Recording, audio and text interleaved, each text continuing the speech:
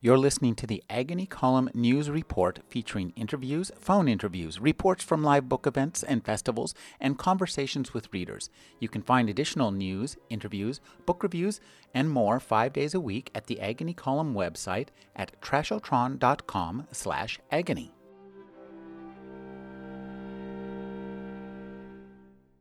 Michael Finkel is the author of The Stranger in the Woods and True Story, Murder, Memoir, and Mea Culpa, which was adopted into a major motion picture. He's written for National Geographic, GQ, Rolling Stone, Esquire, Vanity Fair, The Atlantic, and the New York Times Magazine.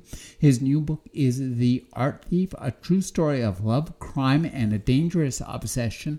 Thank you for joining me, Michael. Happy to be here, Rick. You know, this book reads like lightning. It starts out like a lighthearted caper novel. It's all true, but it starts out like a kind of lighthearted caper novel. That's how you read it. And it has a really fascinating and involving emotional arc. But I think most people can read this novel pretty quick, or the book, and read this book quite quickly. And it makes you feel like you just were able to sit down and write this out in like 2 weeks. That was not the case, was it? I mean, I'm sort of happy that you're saying that. I sort of strive for that feeling that you just sort of are sitting down next to a buddy at the bar and he's regaling you with the story, or she. I guess the dirty, dark secret is it takes forever to make it sound like I just dashed it off. But yes, I mean, in terms of just researching and interviewing, I'm glad that you emphasize that The Art Thief, this book, is a true story, not based on a true story, not 99% true, no names changed, no identifying details changed. This is exactly as it happened to the best of my abilities. And yeah, I spent 11 years from the first time I wrote a handwritten letter to the art thief, who's the subject of the book, until the book was published. And I do it. I'm sitting down in my little writing room, which I'm actually speaking to you from now because my house is so noisy, filled as it is with dogs, children, and I was going to say wives, plural, but I am in Utah, so I just wanted to emphasize that it's just one wife. But I do when I'm sitting down to write in my head, I really do strive to make things conversational. I really don't know how other writers work too well. I was going to say nervous, but maybe the truth is I'm a little competitive, and I'm buddies with all photographers. Those are my people. Writers, a little Frisian there, but thank you very much. You actually said the phrase that makes me the happiest, which is just, it felt like it took you 2 weeks to write. Would that be, I wish that were the case. Boy, I would, if you could give me some sort of fast writing pill, I wouldn't care about the side effects. That would be great. What led you to talk to Stefan Breitweiser in the first place, or how did you first hear about his stories? Okay, so yes, Stefan Breitweiser is the name of The Art Thief, and I spend a lot of my time when I'm between stories or even procrastinating, reading small town newspapers. My children don't even know about this, back in the days that newspapers came on paper and were delivered to this crazy box that people used to have at the top of their driveways. I think they called it a mailbox, I would tell my children. I used to subscribe to a decent number of small town papers. And one of the great things of the internet, of course, is that you can now sort of look at small town papers around not just the country, but the world. I speak French with a terrible accent, but I do speak French fluently. And I was reading in a relatively small paper in France online about this art thief that was facing criminal charges. And I remember in just a few paragraphs, there were 3 astonishing things. One was this sheer number of art thefts. They mentioned that this person, Stefan Breitweiser, had stolen from more than 200 museums, churches, galleries, 300 works of art worth, by some accounts, $2 billion. Now that unto itself would just get all my journalistic, senses going. Then it continued by saying that all of these crimes were non-violent during the day, opening hours, while people and sometimes guards were in the room. And I was just like, I need to know more. And then the final bit that just threw it from extraordinarily fascinating to I am now completely obsessed was the mention in this article that Stefan Breitweiser, the art thief, did not do this for money. He just hung these $2 billion worth of art in his bedroom to enjoy. And if that's not journalistic catnip, Rick, I don't know what is. You know, it's also, as readers, it's just a remarkable experience. You take us right to, you know, put us in media res, as they say. So it's right like in the middle of one of his thefts. And one of the things that I think you do really well in this book is it has a very small cast. You're, in a sense, you're really lucky. You really have three main characters. They're Stefan, Anne Catherine, his girlfriend, and his mother, Muriel Breitweiser. There are some cops that come along later who are interesting fellows, but they're not part of the emotional arcs of the book, as the three main characters are just fascinating. So talk about creating these characters, you know, bit by bit, because the book starts out with such a clear vision of Stefan and Catherine as they're involved in this theft, and then take us further and further in. So talk about these characters.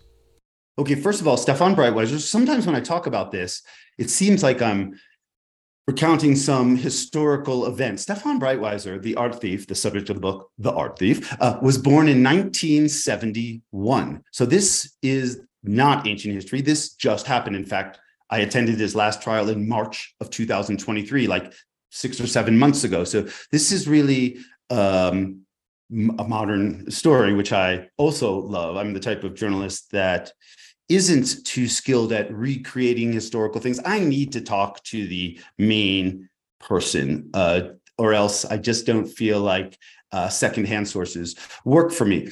And so I mentioned the 200 thefts, and a book, I think, recounting 200 thefts might be interesting, but after a while, I think they would get a little cold and repetitive. I think a good book, and I'm not saying this one is, you'll have to decide, has a little heart in the center. And I actually, I mentioned the facts that I love, the thefts, the style, the lack of monetary emphasis on this. Just, it was an aesthetic desire. But I really feel like what makes this book project, what made it all worthwhile, was that there's a love story shot through the center of this. Stefan Breitweiser, for the most part, did not steal alone. He started stealing in his early 20s, and he really got onto this pace of stealing that is unprecedented in the annals of art crime. I mean, maybe during wartime, armies raided museums at this crazy pace, but we're talking about the whole Nazi army, not two 20-year-old couples. Anyway, Stefan Breitweiser met a girl. Her name is Anne Catherine Kleinklaus. They were both 20 years old when they met. Now, I talked to many people who knew this couple, and they said that what you might expect, wow, what an unhealthy thing, what a ridiculously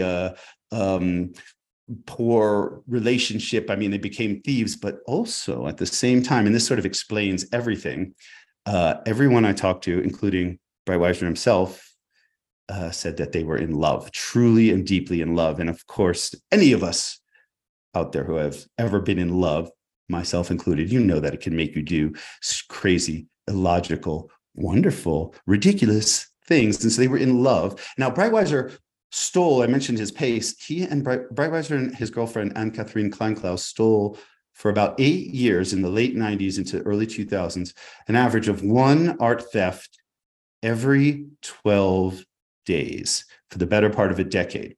So Breitweiser was a full-time art thief. In other words, he was unemployed. He did not have a job. He kept this art and he put it in his bedroom.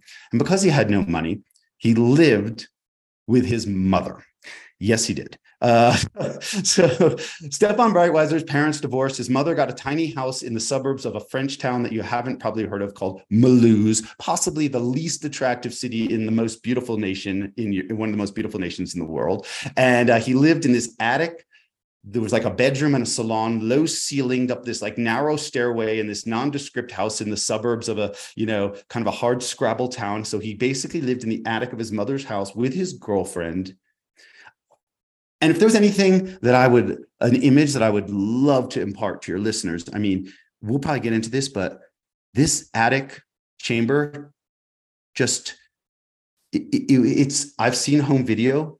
It is one of the most amazing real things that in fact, forget it. Let's just open it all up to fantasy. Like, I don't even know if any movie director can come up with something so ridiculous. They lived, Stefan and Anne Catherine, they had this beautiful antique 4-poster bed. It was a gift from his grandparents, and they surrounded themselves. It was like they lived in Alibaba's cave.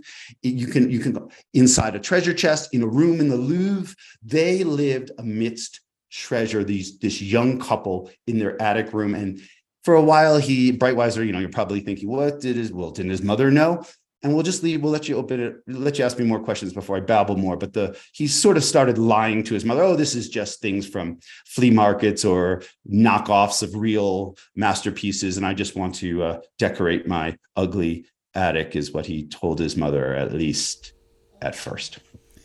This is a book that turns on the reader's wheels to encompass two opposing emotions at the same time. This is a book that lives and hits light speed on the engine of cognitive dissonance. On one hand, the way you paint Stefan, we really like him.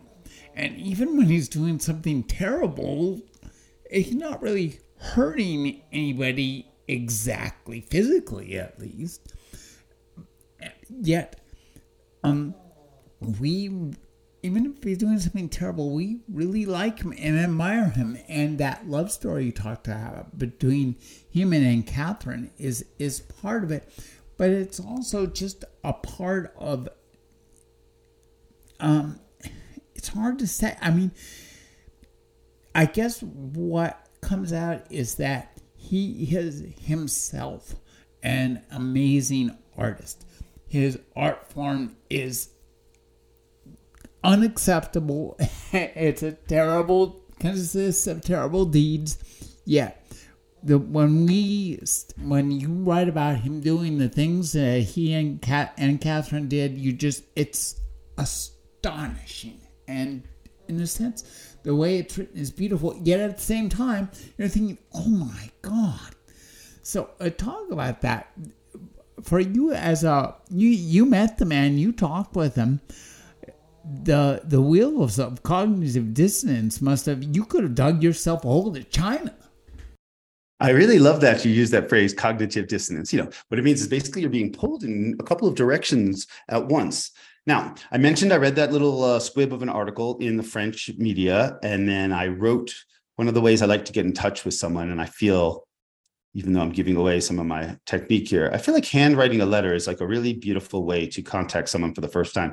I mean, who ever gets a phone call right when they have plenty of time to talk to a stranger, especially with a bad French accent? Now, a phone call is always disruptive. An email, boy, don't you just hit delete, just like nobody pays attention.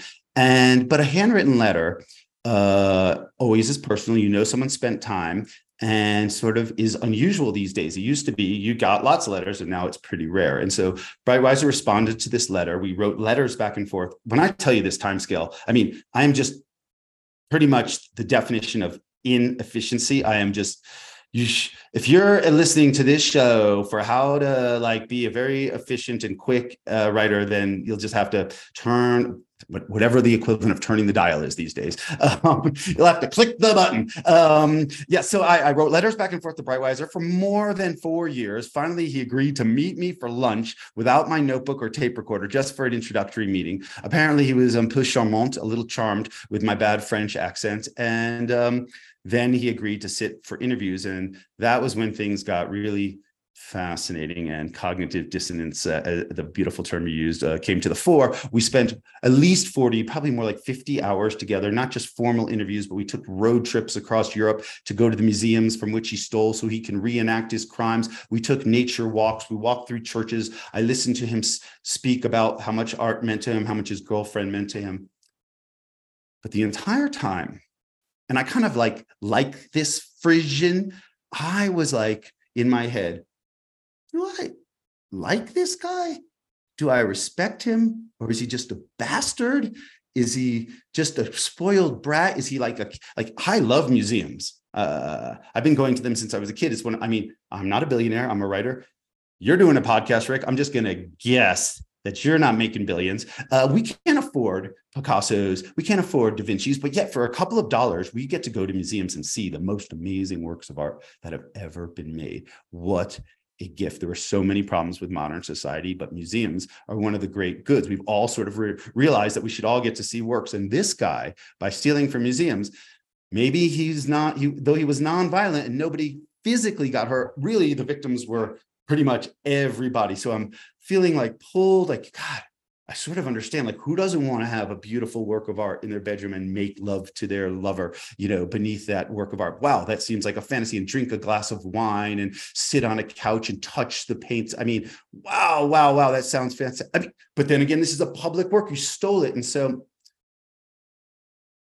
to this day, 11 years, even though I wrote the entire book, I remain uncertain how I feel about Stefan Breitweiser. And rather than fight against that to pick one, I sort of have draped myself in the cloak of cognitive dissonance. And I'm glad that you picked that up too. I kind of find it, well, I don't know. Again, I'll listen to your listeners and people will send me notes, but I like a character that you can't quite compartmentalize. A little bit of a chimera, a little bit of someone who sort of you give him your heart and then suddenly he kicks it, dashes it. And like that, I kind of like that. I mean, God, I'm feeling like the person who reads my book is going to feel beat up in the end. And maybe there is a little bit of that,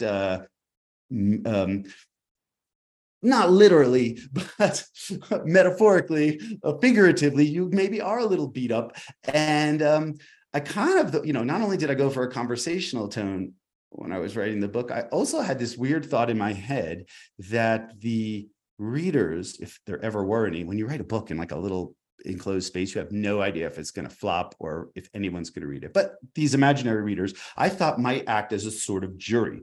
And if I presented everything, I was going to say unbiased, but I'm a human. I wrote the book. I'm filled with biases, but no pulling punches, leave the good and the bad in. Maybe the readers themselves can serve as jury. And I like it when an author doesn't tell me what to believe. Like, this is a great guy, this is a terrible guy. No, this is everything this person did, and let you decide how you feel. And so maybe I leaned into cognitive dissonance is what I'm trying to say, rather than try to scrub it out.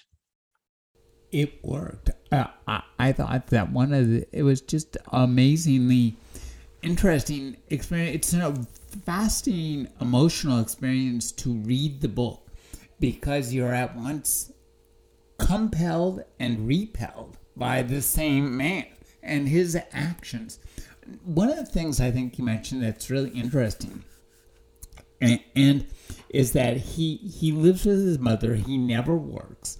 Now, normally you introduce me to somebody like this and I'm going to think, well, that person's all out and I don't want to know them. Yet, that's not, and that feeling, it nagged me all the way through the book, but in a sense, it never, it was sometimes it comes right to the forefront and you think, God, get a job, dude. And then on the other hand, you think, my God, you're doing things that nobody's ever done. Nobody should do, but you're doing them beautifully. Wow. And I think that the ability to keep us on the tightrope through the whole book is really pretty amazing. And it's interesting. I'm really glad that you said you leaned into the cognitive dissonance so that I don't feel mentally ill for having experienced it.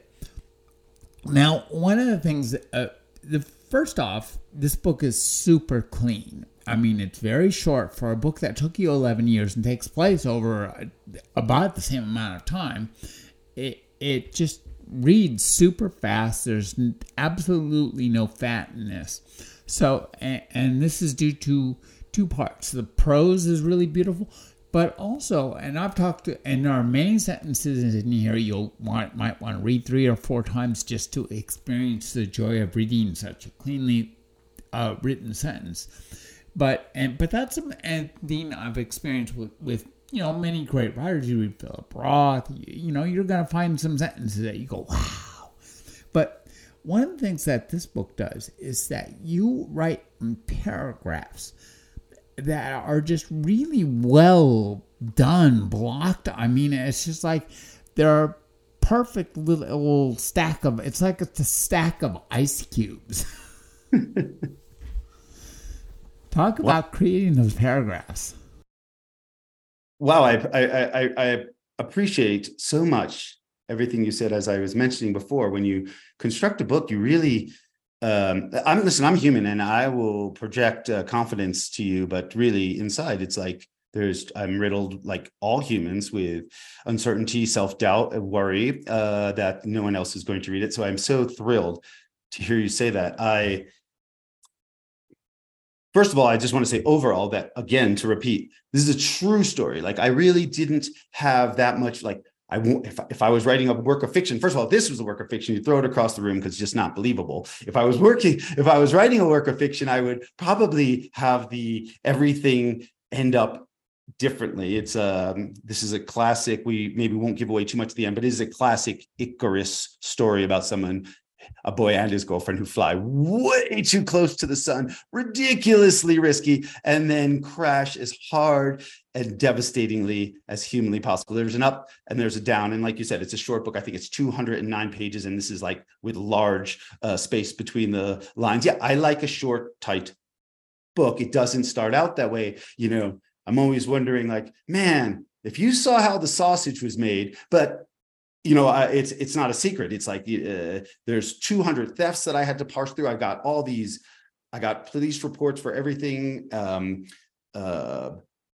the transcripts of trials. I had developed a close enough relationship with the main character, Stefan Breitweiser, that he gave me signed written permission to see his psychology reports. I interviewed everyone who would speak with me, and for the people who wouldn't speak to me, people that knew them.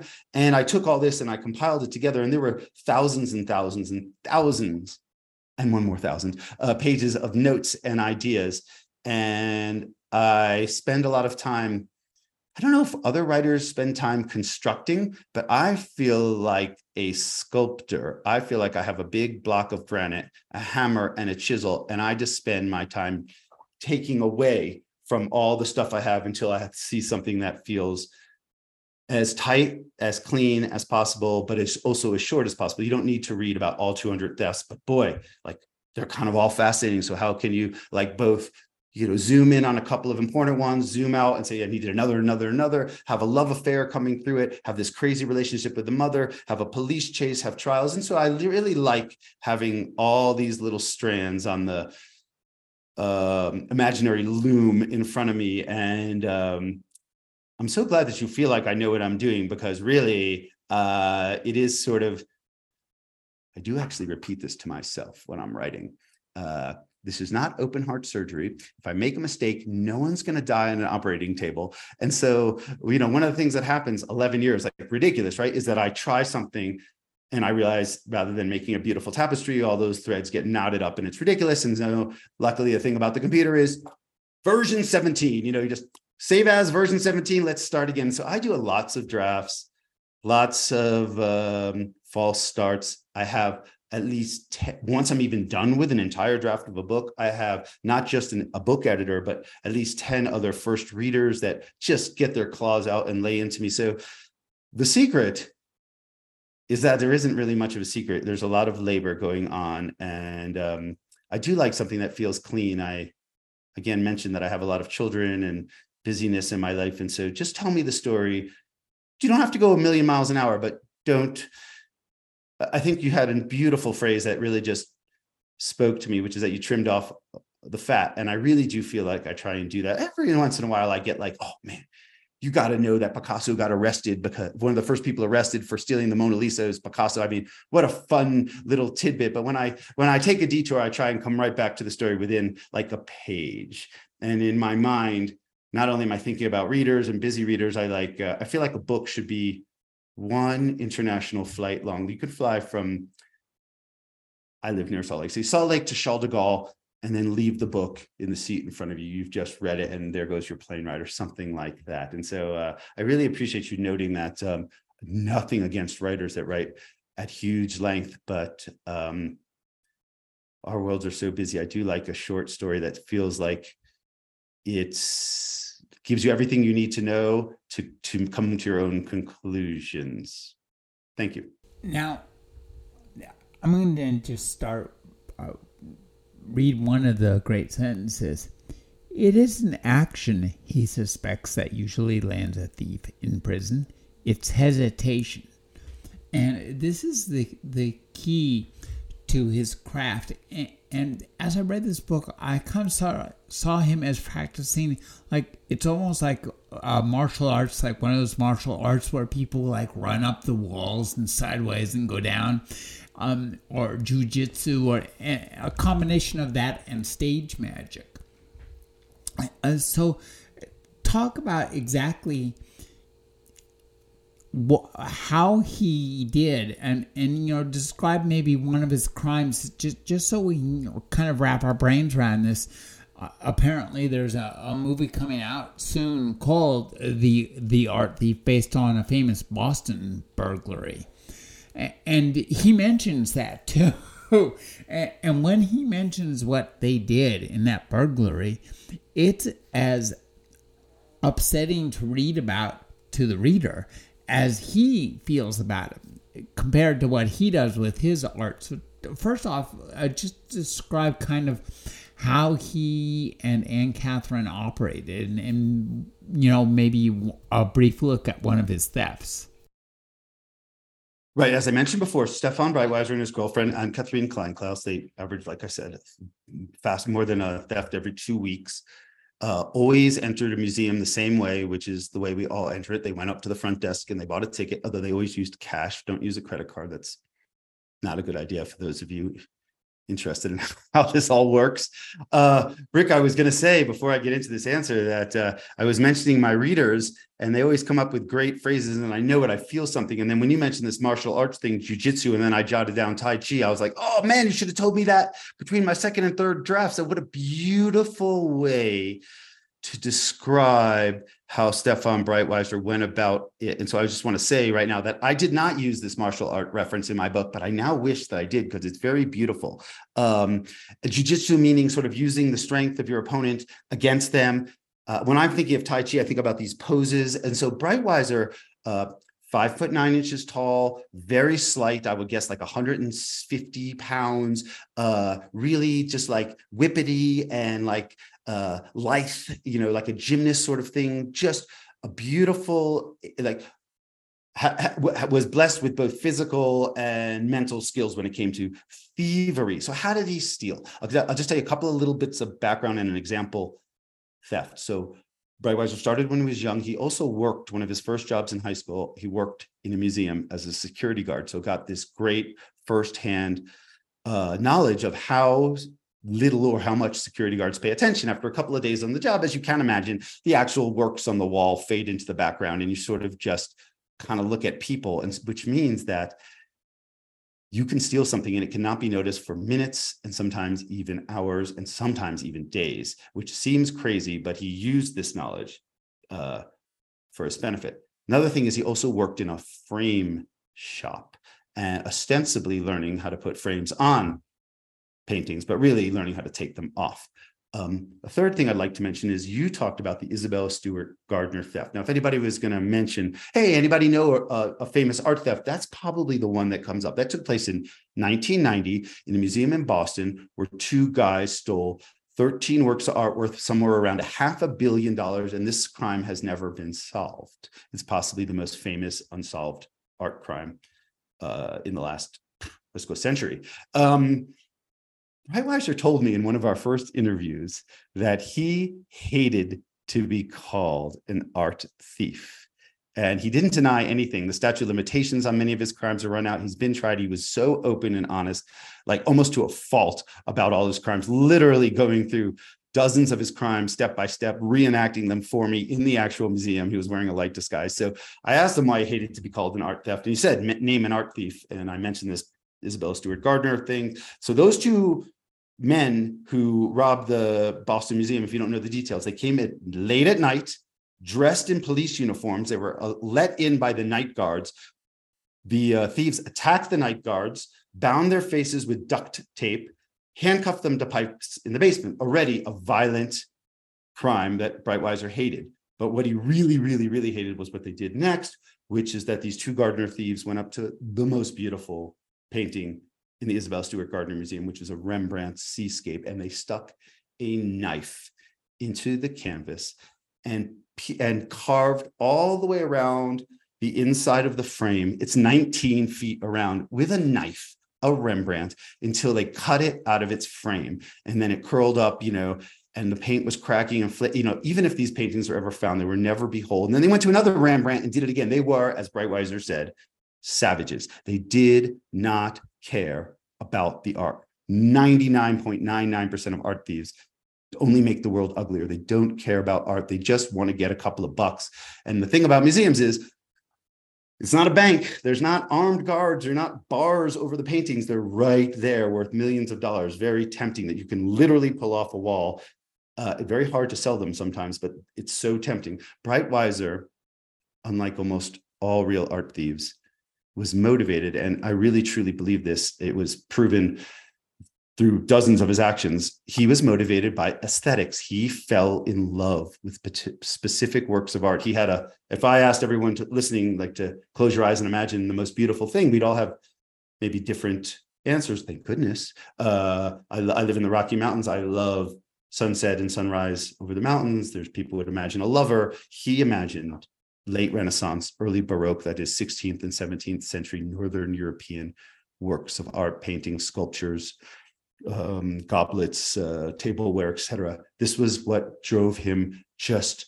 He was as passionate. Rick, you mentioned to me before we jumped on here that you were a collector. You said you knew this. He was just a passionate person about them. So he stole these things to just put them in his room and admire them in a way that museums didn't allow, to be able to touch them, to be able to see them at night, to sit in a freaking comfortable chair, to make love to your girlfriend in front of them. These are all things that are really frowned upon in a museum. Every single one of them. The chair, the bring yourself a drink some wine, make love to your lover in front of them. I don't think a museum's going to be happy.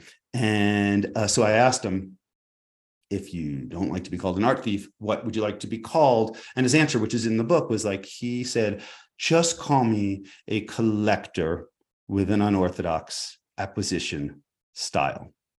So that was the way he thought of himself, as just a collector, You mentioned the kind of art that he liked, and he really had a very specific type, and that also translated to his girlfriend. He liked a very specific type of woman, and I thought that, that was an interesting parallel. We saw this play throughout the book. So talk a little bit about the exact type of art that he liked, and just talk also about the constancy and the style of his relationship with Anne Catherine, which kind of tracked with the art. You could almost match the ups and downs in their relationship with the kind of art that he was collecting in terms of, but if he found an affecting piece, there's Anne Catherine. I mean, it's just a really interesting kind of relationship between the people and the objects they stole. So in the great cosmic dissonance that forms this whole story, one of the questions asked before I get into the actual specifics, if I asked everybody listening, what yardstick, what benchmark, what measuring unit do you use to say whether your life is, let's just say, successful? Some people would be like, oh, how much is in my bank account? How large my house is? How healthy my children are? Whatever that may be, Breitweiser's measuring stick was beauty, which seems like a weird thing, but I saw it in action. I spent so much time with him. I interviewed everyone who knew him. He wasn't trying to get money. He thought the person in the world who was the richest was the one who surrounded himself with the most beauty. And he said to me that he said more than once that he felt in the height of his crime spree, and with Anne-Catherine, that he was the richest person in the world. And he really believed that. He truly thought that his girlfriend was just the epitome of beauty to him. And luckily, we all have our own, inner, what our attraction is. We can't like type something into a computer, attraction, as much as maybe some websites try and break it down into some sort of a formula, really is, let's just say, impossible to computer program. And I walked through museums with him and I saw him. It's not like this guy was just falling in love with every piece. He would go buy 99 pieces, sort of like, and know the name of them. Oh yeah, that's that. And then he would see something that got him in his aesthetic thing, and his whole demeanor would change. His eyes, he is like a Jekyll and Hyde thing, where he would become this sort of laconic, quiet, a little bit subdued person. And then it was like, he actually described it this way, like an electric current was completed between him and the work. And it was like literally like shocking. I could watch his fingers twitch, his eyes shot open, and he would see a work of art that he loved. And I would ask him to explain what made him love it, just because he was like, if he'd have been an art professor, boy, that would have been my favorite art professor ever. I just liked the way he described things, rather than starting first with like all these bookish things like form and content and color. And this, he would start with emotion, like, look at how does this make you feel? And so he loved, as I mentioned before, late Renaissance, early Baroque, 16th, 17th century, Northern Europe. He had this idea. So Northern Europe, not to get too much into the weeds, but I did spend the entire COVID pandemic reading books about art thieving, art theory. And so I feel like I gave myself a little education. So I like to share my knowledge that I didn't shove into the book. But Northern Europe was oil paints, more Southern. When Southern Europe is sort of like Florence in Italy, they use tempera, which is a little more muted colors. He loved these bright colors. This was the age, the Renaissance, where artists were no longer being controlled by, this is European artists, were no longer being controlled by the church. They no longer had like the seven, when you go to the medieval wing or the early Renaissance wing, it's always the same 12 pictures of Christ, it seems. These were like, suddenly artists were having this Renaissance, which means rebirth. They were painting pictures of regular people's lives, not just royalty, but like, scenes of village life and markets and excitement, and adding color. And for the first time ever, paintings were signed. They were never signed before that. So there's individualism and sort of all these reasons. You can't really just feed it into a machine and come out with love. But for all these reasons that Breitweiser tried to explain, he loved this era of painting. And even the everyday objects, like he also stole lots of silver beer steins and wine glasses and ceramic serving platters and ivory sculptures, and even like a medical kit and some like old books. But everything, this was all before the Industrial Revolution, which went through Europe in the early 1800s. This was all before that, meaning that every piece, even weapons, he loved to steal old weapons. Every piece of every item was made by hand. You couldn't just interchange one. If something broke, you had to remake an entire thing. You couldn't just go to the Ace Hardware store and buy a replacement. And there was something about literally every piece of a gun even being made by hand that transformed it, not from something that was being stamped out by a machine, but this individual object. And as we got more modern, we lost the artistry in everyday life. So Breitweiser had this grand theory that the height of human civilization was right before the Industrial Revolution, when all the knowledge that humans had gained passed from generation to generation, apprentice to master, apprentice, master, the way all those professions used, silversmiths, you had an apprentice, they became better than the master, and it went on and on. We passed on this knowledge, and then machines started stamping things out, and we lost it all quickly. But at that height, that was the maximum moment of beauty. And I got to tell you, the way Breitweiser spoke about that with such enthusiasm, passion, knowledge, and just showed me examples, it was infectious. Like I said, this is why I liked him as a teacher. I didn't become like a huge fan of the Renaissance, but I kind of got it. And like you said on the outset, I think you used the phrase compelled and repelled. Like, God, it was so compelling, his theories, and it was so repellent, his actions. And and okay, so how did he steal it? Very briefly. no violence. He was sort of like a combination. I loved what you used in martial arts. I was always thinking a combination of like street magician meets like, it was sort of like a David Blaine-ish thing where he hated the phrase pickpocket, but he was the type of person who could steal something when you're right there, just beautifully attuned to like the limits of both human and technological observation, where a camera's lens let out how closely a guard would observe things. Just very briefly, if he stole a painting, he would take it off the wall. Often they were literally like, go check out next time you're in a museum, literally just hung on a hook, like not even locked to the wall. You take it out. The reason why those Gardner museum thieves stuck a knife in it is because a painting in a canvas, in a frame, is very hard to remove from a museum without getting caught. It's big. He would turn the painting over, remove the frame, and then have the either a panel of wood, which many things were painted on, or a piece of paper, and he would very carefully protect it. He would put it flat on his back. Usually the paintings he stole were the size of a pizza box or smaller.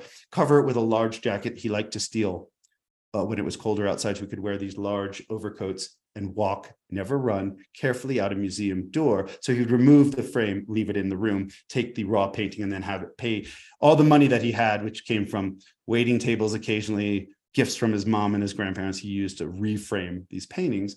And then when he stole things that were in display boxes, that's the other way. Usually it's either a painting on a wall or something in a display box. That's the way museums usually work. He, rather than pick those very high-tech locks that are inside, that are keeping the sliding door of a display case locked, he would cut the seals where the panels, a display case, if you're picturing like a glass cube, where the panels met each other, was just sealed with its two pieces of glass or plexiglass, glued with silicone glue. You take a very sharp blade of a Swiss Army knife, his only tool, no gun, no knife, no Uzi, no grappling hook, no smoke bombs, no coming in through skylights like Tom Cruise, just walking through the door, saying hello to the security guards, and then taking the sharpest blade of his Swiss Army knife when no one was looking, cutting along the seals of a box, vertically, horizontally, all three axes, so he could pull apart the panels just a little bit, stick his hand into the case, pull out the object of his desire. Sometimes he would rearrange, you'd grab a pen in his hand and sort of push around the other pieces in the box, so a guard looking at the box wouldn't notice an obvious gap. They're not like counting the pieces. Guards don't do that. He knew that from experience. And then the way if you're following me, like you've cut these panels, but really they're so used to being in the same spot. All you have to do is push them back in place and the display case looks untouched. You've stolen something out of a display case in a museum without touching the lock. You've just deconstructed the sides of it, taken something out and pushed it back together. This is sort of extraordinarily impressive. Like I mentioned, there were sometimes tourists in the room while he was doing that. All one person had to do was turn their head and see him, and his life could effectively end. And yet 200 times in a row, he was able to get away with this. His girlfriend served as lookout, but this is so far beyond luck. It's in this realm of extraordinary skill as a burglar, as a robber. You know, he was a thief, but he was damn good at it. And he, you know, one of the questions the book asks is it okay if you steal non-violently for love to protect and care for these pieces, or is it just as bad as what the Gardner museum thieves did? And you know, I leave the answer up to you. You know, that is one of the great questions of the book, because in a sense, this is a book one will never finish, because every time you think about it, you're going to come down, or at least I find myself coming down on opposite sides of the equation. I think, my God, when you were talking about what he did, the word I would use is he's a virtuoso. He's almost like a conductor waving the wand. And there's a no doubt beauty to his style of theft.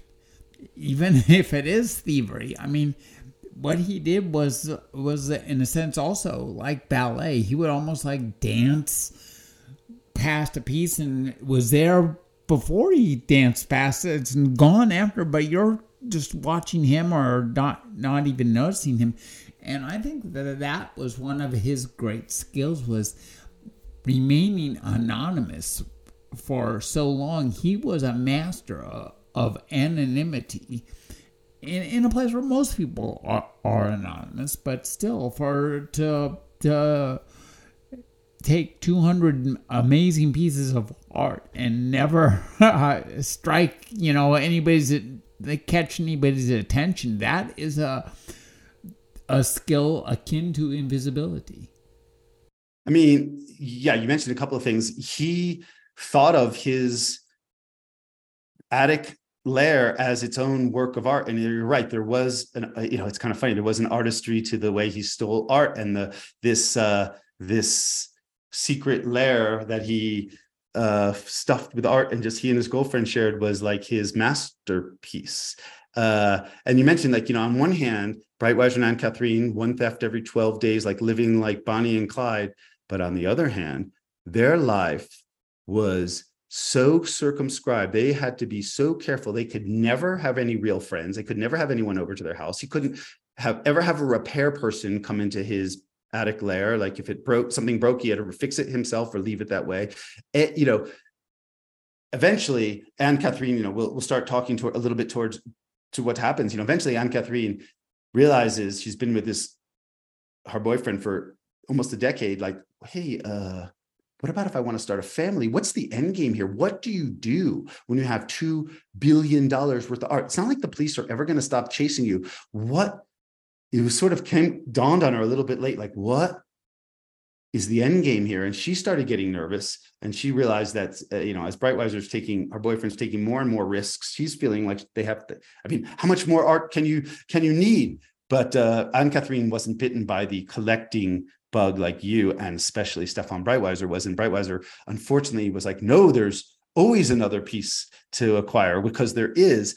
And eventually this sort of nervousness on behalf of Anne-Catherine, boldness on behalf of Breitweiser, dawning realization on behalf of his mother, increasing risk-taking, all, of course, as anything in life has to, eventually reaches a critical boiling point, or a point where a mistake is made, and this carefully constructed life comes crashing down. One of the things that's amazing about that book is that it really does capture the collector's mindset. And I think that people who are collectors are going to read this with a large amount of terror, because you will see in yourself the same thing happening that happened to Stefan, where, as you say, at some point, there's only so much room in a room. I kept telling my wife as I was getting books that our house was, it's kind of like the TARDIS. It's bigger on the inside than it is on the outside. But, life does not operate like Doctor Who, alas. And so at some point you find he has pieces that of great beauty, and he realizes they're of great beauty, but he also realizes that he himself has treated them in a way as badly as those guys who cut up the Rembrandts did. And at that point, the reader's mind meets itself, and one of your cells is thinking, this guy's a great artist. The other says, oh my God, this is a terrible, awful thing, and it's going to get much worse. But you don't want it to get, we like him, we don't want it to get worse, but we know that it will. So you really capture the inevitability of a downfall of anybody who achieves so great. You might build the most amazing company in the world, and then you would at some point, that company can't get any more amazing. You're going to do something less intelligent, and everything's going to come crashing down. That happens to him, and I'm wondering how he felt and how it felt to be with him when he was telling you about his own downfall. That, again, that's another kind, that's cognitive dissonance, but of a very different kind. And it's, the power of this book is, it's not only like a light and fluffy flight into amazingness, it has a powerful, tragic, operatic downfall to it. And I think that that's an interesting thing. So first, talk about how it felt to have him reveal his own flaws to you.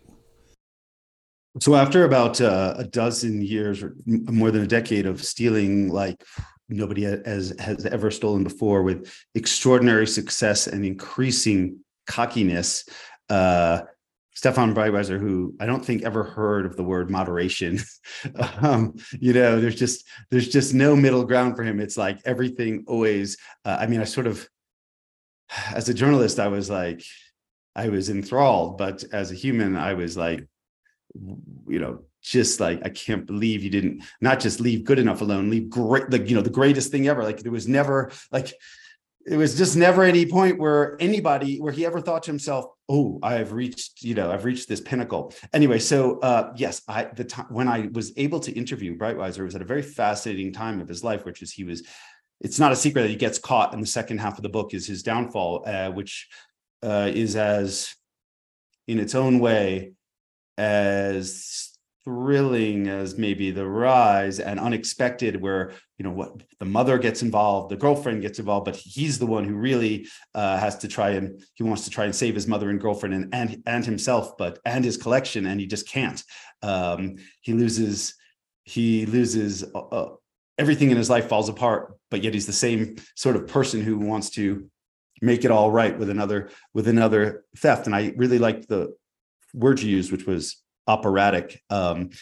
Again, this is a true story. This is what happened. The rise and the fall I think that without both those parts, the story loses its completion. And so, what happens to the works of art? Let's leave that as a surprise to the reader, but it is shocking what happens to his collection, this collection that Breitweiser thought he would love and protect as good as, if not better than any museum. He just got completely carried away. There was it's as shocking as his ability to take them in the first place. Yeah, exactly. This is why this is like I'm not hesitant to say, almost once in a lifetime journalistic story, where every beat is more ridiculous, crazy, unexpected than the last. And I really love the way, all the beats unfolded, even though in the end you might be stuck with a little bit of heartache. Such is real life. Exactly. That's the way life works. I would love, in the fairy tale version of this story, then yes, they live happily ever after in a castle, filled with art. But in real life, which is what this story is, that's not the way things work. Police go after you. Mistakes are made. Humans protect themselves.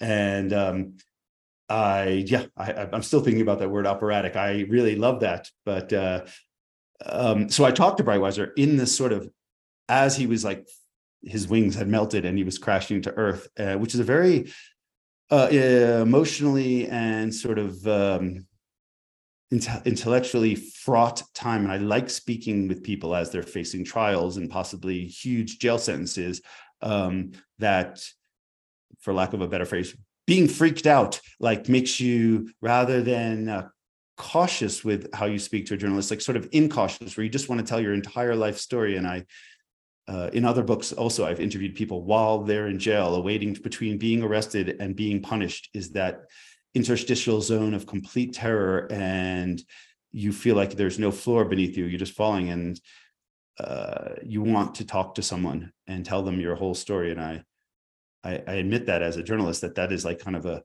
cool spot to talk to somebody where they're very fraught emotionally and raw, and not thinking, how do I want to shape myself to this journalist, or what details do I want to omit or exaggerate? It's really this sort of like, I just got to tell you everything and get it all off my chest before I'm locked away feeling.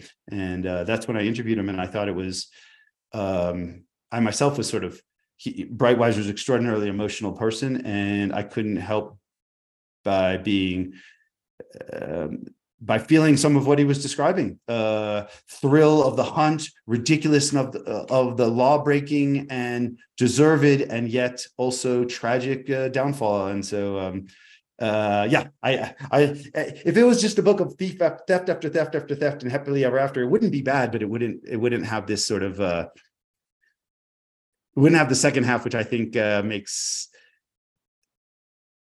it's sort of it's like a necessary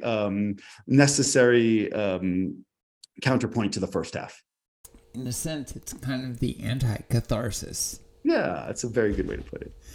You know, one thing too, to wrap this up, is that Breitweiser is a canny guy. He's not dumb. I mean, you talk about this, and that's one of the things that makes him appealing, is he's very intelligent. He reads all the art journals. He understands what's going on in the art world, and that's kind of part of why he's an effective thief. Is he knows everything about the pieces he's interested in, up to the point sometimes he might be greeted by something new and he understands his own taste, but he's very informed about art, but he's also very informed about the way he's going to be seen.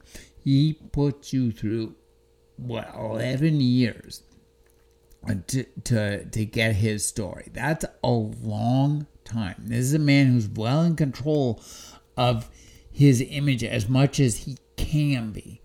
Talk about the prospects for a movie of this book, just in terms of what he thinks and your relationship with him. Yeah, so a journalist-subject relationship is always a fascinating thing. You know, I would never call it, oh, we were friends, because that is not correct. Now, I came to him as a journalist. I didn't pretend to be his friend. I'd mentioned that the last time I saw him was at his most recent trial in March, and we saw each other. This was after the book was finished and before it was published, but I had sent him a copy, and he was warm and friendly to me, which I was surprised about. I did not write this book for Stefan Breitweiser at all. I wrote it for myself and for readers. No part of me was that I must please this thief at all. I didn't want to denigrate him, and I didn't want to elevate him. I wanted to look at him squarely in the eyes and write something that felt as accurate as humanly possible. So we have a slight relationship now. I have a tendency, as you probably can imagine from all this babbling I'm doing, to wear people out. I have lots of questions, and a book project is so intense that eventually you do have to call it quits. Although I maintain a fascination and interest in almost all the subjects that I've written about, I sort of follow them. So we have occasionally there'll be a small email going back and forth, but you did mention a movie, and I am not in the movie business. I write books, but I've optioned the rights to this book to see if there's a movie. It feels extraordinarily visual. It seems like it would make a great film. That's not really what I worry about too much. I'm not a film. I don't even write the screenplay. I'm certainly not involved in the movie, but I have a front row seat. So let's see what happens. I think that Breitweiser himself would like there to be a film for a couple of reasons. Like, even though he was able to keep his ego in check for so many years, and not like, if I had stolen a work of art, I'd probably be bragging all around town, and immediately the word would get out. But he was very quiet about his success. But he is sort of, like many criminals, an egotist, and was happy to tell his story of daring do. And the second reason I think he might like a film is that I did not pay him for this book. I do not pay people for their stories, which seems a little weird, but it taints the whole thing. When I'm interviewing someone, including Stefan Breitweiser, the art thief, I said, the rules are that everything is on the record. You can't be like off the record on everything you say is on the record. You have no editorial control. I will write what I write, and you cannot even see it until it's done. And you're not getting paid, which seems like it would send someone running in the opposite direction. But generally speaking, people who care about their story really understand that that's the way to make a story sort of pure and untainted. And he agreed to that, but he can get money off of a movie. And so that is a way for him to profit. So there is a money incentive for Breitweiser. It's not going to make him a millionaire, which some people think, but it could give him a couple of dollars. But that's really not, I don't pay him out of my own pocket. So we'll just see sort of what happens. And I'm sort of fascinated by the idea of there being a movie. One of my earliest book, True Story, became a movie. I think you mentioned that in the introduction, and I liked the way it came out. It was fascinating to watch. I do not. Let me just rephrase that. I try not to be over controlling. Like if there's a film director that has a vision, he or she can just run with it. Do your own thing. A film by nature is usually a work of fiction, so you can fictionalize some things. I'm a journalist. I like to stick to the facts, but let's just none of this process. I mean, the strike is, I think even the actor strike hasn't been resolved yet, so nothing's happening in Hollywood now, but let's just see what happens. But I've been loving talking about the book with you, and it sort of, even though there's a whole visual component to art stealing, I always look for projects that feel like they're a book. They don't feel like a radio show. They don't feel like, a painting. It feels like, this, the best way to impart this might be through the pages of a book. And that's what I felt. And Breitweiser himself, such an avid reader, was a weirdly journalistic joy to speak with, since he was so descriptive. It's like talking to you. You're so dang descriptive. I've been writing notes the whole time on phrases I should have used in my book. Well, one thing I'll say finally is that what this book really is it's an exemplar of the power of story and narrative. We are a narrative species. That's the name of this podcast. And that's because if I ask you to tell me who you are, you will tell me a story, and you tell us the story of exactly who Stefan Breitweiser was. And it is a complete story. And, for all the incredible things, the real journalistic, joy in this book for you is not, it's great to read all about the thefts and, his downfall and stuff, but it's the story. It's the story that is really captivating in this. And this is a perfect example of a very human story that has some mind-boggling heights. I thank you for saying that. As you were saying that, I was thinking, Breitweiser's measure of wealth was beauty, and my measure is sort of like, what's the most beautiful story? That's what makes me feel extremely fulfilled. I am a story collector, running around the world, not being very well paid, but collecting amazing stories. And this is possibly the most sort of, whatever you want to call that, enriching story, even though it's a tragedy in the end, that I've come across. So I think much more, you were trying to say that much more eloquently than I did, but I agree with you. That is my currency story. And so I'm so happy that we were able to discuss it together. The new book by Michael Finkel is The Art Thief, a true story of love, crime, and a dangerous obsession. Thank you for joining me, Michael. What a pleasure. That was super fun.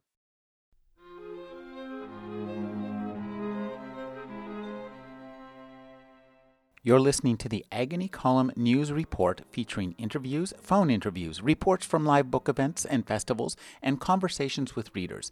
You can find additional news, interviews, book reviews, and more 5 days a week at the Agony Column website at trashotron.com/agony.